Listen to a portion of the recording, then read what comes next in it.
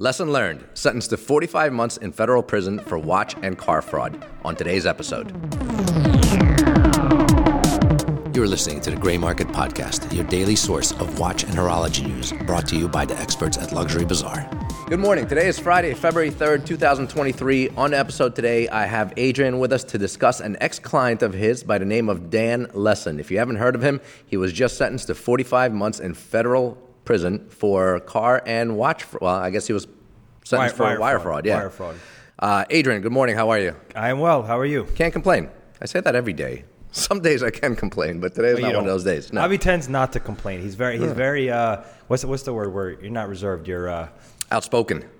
You're outspoken. But that's not, that has nothing to do with you're outspoken, but at the same time you're I don't know.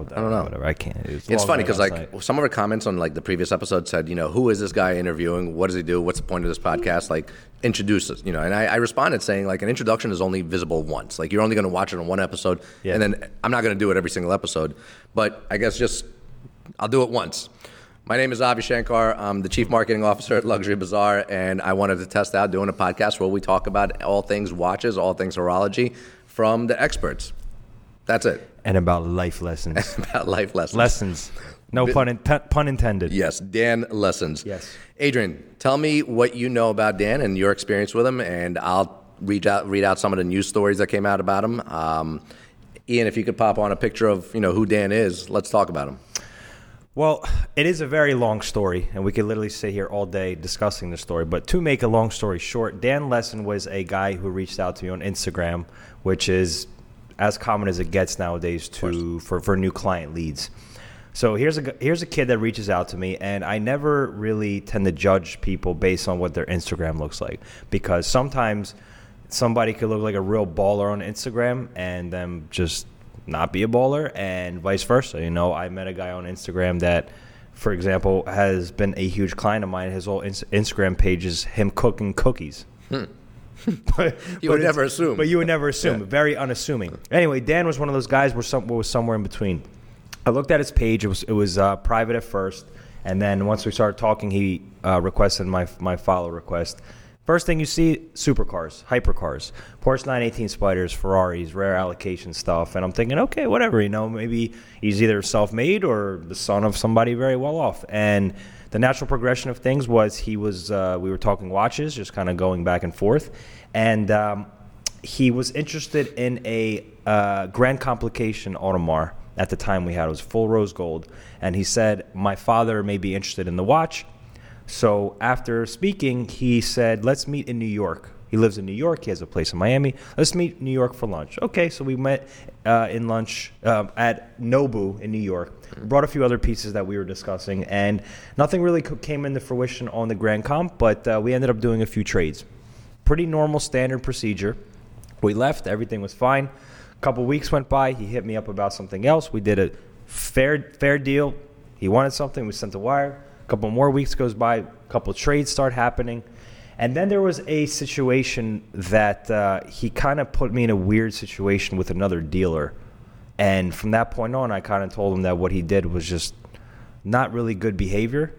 And so did the other dealer. And we kind of lost contact for the better part of a year. Wait, can you go into the details of what happened that turned you off? RM he had for sale. He wanted to sell it to me, but I had explained to him that the papers to the watch were unoriginal. And then I asked him where he had sourced that piece, and he told me from who he sourced it from. It's actually a very trusted guy that I do business with, so maybe it could have been an oversight. So I said, listen, Dan, don't say that I said anything yet. Let's verify this. So he went back to this dealer, who was actually a friend and colleague of mine, and basically told him in not so many words, oh, Adrian Taskin said that you're this and these papers are this. I said, don't say it in so many words. We can work together as dealers to come to some type of compromise, right? Mm-hmm. So it basically caused bad blood between me and that dealer, and I just basically told him you were incorrect to do that, right? Yeah. I said, in my opinion, these papers are not real. Where did you get them? And I basically told him what to do from that. But he flipped the script to make it look like I was, talking shit on this dealer when I really wasn't. So he threw you under the bus. He basically threw me under the bus. So a couple months went by. We didn't do anything else. We kind of squashed that. Me and the other dealer squashed that beef. That situation was resolved. And the way that happened was Dan actually just bought that watch from that dealer, and it wasn't that dealer's watch. He was just in between. Gotcha. So that's how that happened. Anyway, a couple months goes by. This is around December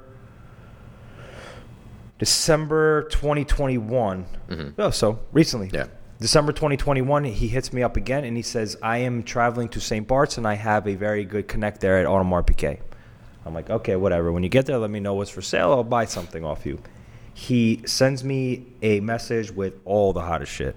I'm like, dude, how the hell do you get this? So a little backstory about him. This whole time we're communicating, he's talking about how his father's an oligarch. His Alexander Lessin, some oligarch. And I did a little bit of research on him, but I didn't really look too much into it because all the dealings we were doing were legit. There was no terms. He was paying on time. He was trading on time. Everything was fine. So I didn't really look into it, but I always kept a cautious eye on him. Anyway, so plus he told me the collection his father has, and he sent me pictures. So I'm like, all right, this dude is the real deal. Anyway, he gets to St. Bart, sends me a picture of a Skeleton 41, a 15202, a couple tourbillons, stuff that you just don't get at one shot. And he basically said, listen, I paid the dealer under the table to get all these watches. Do you want them? So after a few days of negotiations, he ended up coming to our office here. He was here, brought everything fresh. Everything was good. I paid him on the spot. He left. Wow. Oh, well, he didn't leave. Then he said that same AD, or not the same AD, but a similar AD in St. Bart's has allocation of two very, very important Patek Philippe's that we're going to take about 9 months to get. So my father and me, we don't want them. We're kind of geared towards something else, but we kind of feel bad saying no. So we want to see if you'll buy them and us make a short profit. So I'm like, okay, fine. So we ended up actually sending him a deposit of $400-something thousand for those watches. He left the office, back to business as usual. He contacted me in a few weeks. We started doing more business. And then I got a tip-off from a fellow friend of mine in Southern Florida randomly. He goes, hey, by the way, are you still doing business with Lessin? I'm like, yeah? Why? To which he responds, he goes, drop whatever you're doing, stop doing business. I'm like, what are you talking about? He's like, he's not who he says he is. I'm like, what do you mean? He goes, he's not the son of an oligarch. In fact, his family, they're just a regular upper-middle-class family in New Jersey. He's not the son of an oligarch. He's not rich. He's running a Ponzi scheme. I'm like, well, what do you mean? What kind of Ponzi scheme? He goes, with cars. I'm like, with cars. So to my knowledge, what he was doing was he would sell allocations of hypercars to people. So he would take somebody's money and never pay him back, and it was a Ponzi scheme. He would pay that guy to pay that guy. And the proceeds that he was getting from these cars, he would diversify into other things. One of those things being watches, some other cars, jewelry, or what have you. So at that point, I got a little bit concerned. Just to break it up right there, I remember him being here. I remember hearing the fact that he's a son of an oligarch. I remember there was some talk about private jets, helicopters, the whole life. He had the look. He passed the typical tests. All of that was funded by his Ponzi schemes. 100%. Wow. 100%. And actually, let me just rewind back a little bit. Not only was it the tip off from a buddy of mine saying that he's running a Ponzi scheme, but a few weeks prior to that, he came to Miami to last year's trade show to talk to me about the 5711 Tiffany. So my father's getting allocation of one. I'm sorry, my father got allocation of one and has a second one coming. He came. Ian, can you throw that up, please? Thank you. He came to the trade show. We discussed the deal for 6 hours. He was sitting in the booth, and we were going back and forth. He made it seem like he was calling his father because I had sold the watch to somebody very important in Europe. The next day, the guy sent me a $500,000 deposit for the watch. And to make another long story short, there was no 5711 Tiffany. He took me for a crazy ride. There was no watch. And I actually saw there was an Instagram post, which I'm sure Ian can post up as well, where he's sitting courtside with a 5711 Tiffany, which I came to later find out was a fake 5711 Tiffany. Oh, he also mentioned that his father owned a piece of the Milwaukee Bucks, and it was just this whole convoluted story. He was very, very believable, like true con artist, right? So as time progressed, I notified a few other people that I knew had dealings with him as well, and we kind of got together as a collective to essentially mitigate our risk and our exposure at that point, and we all lost a little bit of money. And he actually ended up paying a lot of people back almost in full. Nice. But he got clipped. And I remember there was a time when Russia invaded Ukraine. And I kind of used the story where, hey, man, like, I know your father's an oligarch, and all these oligarchs are getting their yachts seized and their planes seized and all types of sanctions, right? So I used that card to play into his ego for him to kind of pay me back some of that money and to take in some trades. And to make a long story short, we didn't recover fully, but it could have been a lot worse. He did pay some back. He paid a lot of other dealers back, and got arrested. Got arrested. I remember hearing a rumor that he couldn't locate the 5711 because his father didn't remember which vault or which safe he kept it in. That he has them all over the world. Ridiculous story, and that's pretty much the foundation of a con man. You know, they make you believe these crazy stories, and it made me look like an asshole in front of the guy I sold the watch to. It was actually somebody very important, but I didn't really have any reason to believe he was bullshitting because he came through on his word all the time. I saw some of the collection he had. I saw some of the cars he had.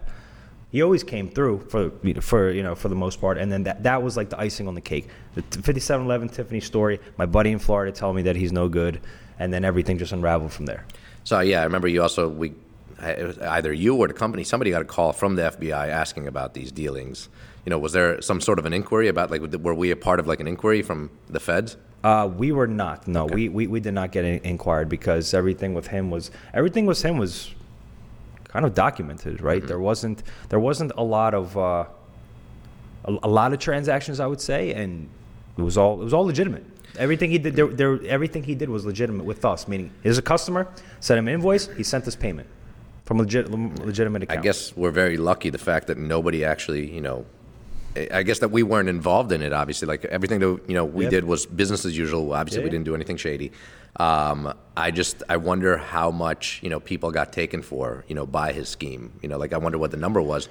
I think the watch guys in the community were the ones that didn't get hit as badly as some of the car guys, because I know some car guys lost like $500,000 deposits on like a Monza. So explain this to me. Like, so if I want I want an allocation, he would just sell me his place in line, let's say for $500,000, to be able to buy this car at retail. To my understanding, and I also, from what I understand, he had a very large credit line with the bank. So what he would do is he would, so let's say he would buy a Porsche 911 Turbo, because I know he did this for whatever sticker price, $200,000. He would finance the car. He would sell the car for cash. So look, you walk in, you got to put, let's say, 20% down on the car. You're into the car for, let's call it $50K. You make your first month's finance payment, and then he flipped off the car to people without transferring the title. Okay. And there was smart, educated, rich people that got a car with no title and didn't even think twice. Wow. Was it? I mean, I'm assuming he was just delayed. And he did it on multiple different occasions, and he always came up with some really, really good excuse as to why that is. And then when everything started to crumble, a lot of people got taken for a lot of money. Yeah, so I mean, now that I'm looking at some of the details from the article, it says that he was charged with committing approximately $3 million in wire fraud. We don't know how much of that was paid back. We don't know how much of that was actually, recovered. But just, for the people that don't know, Dan Lesson is a 24-year-old YouTuber and car collector, supposedly. He claimed to be a Russian oligarch's son with billions of dollars at his disposal. Now, was he Russian? Did he speak Russian? Yeah. He did? Yeah. Okay. And just recently, I guess just in the last 30, 60 days is when he actually got sentenced. I'm not sure how long the case was going for, but we are not the only ones that were involved in selling him watches. I'm sure others were as well. I know a couple of car YouTube channels did some videos about him and talked about him. They probably got taken for the most. Yeah. I mean, listen, he basically left a scar on everybody, but I guess if it prolonged, it could have been a lot worse, because what happens is when you have a very wealthy client, a lot of times you can kind of you turn the blinders off, right? And you just kind of you sometimes get greedy. It's the natural order of things. You extend credit, you take on a lot of risk, and then boom, and that's how they get you.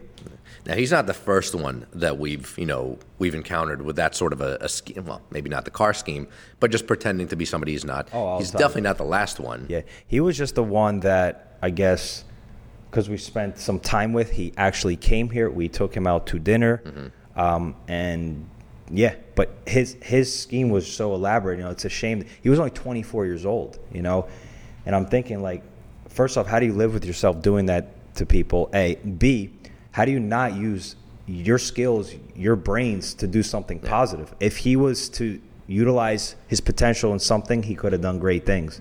You know, one of the things he said was he created some type of gambling algorithm or some type of application that he then sold to Stephen Wynn, and that was like his little chunk. Obviously, his dad has more money.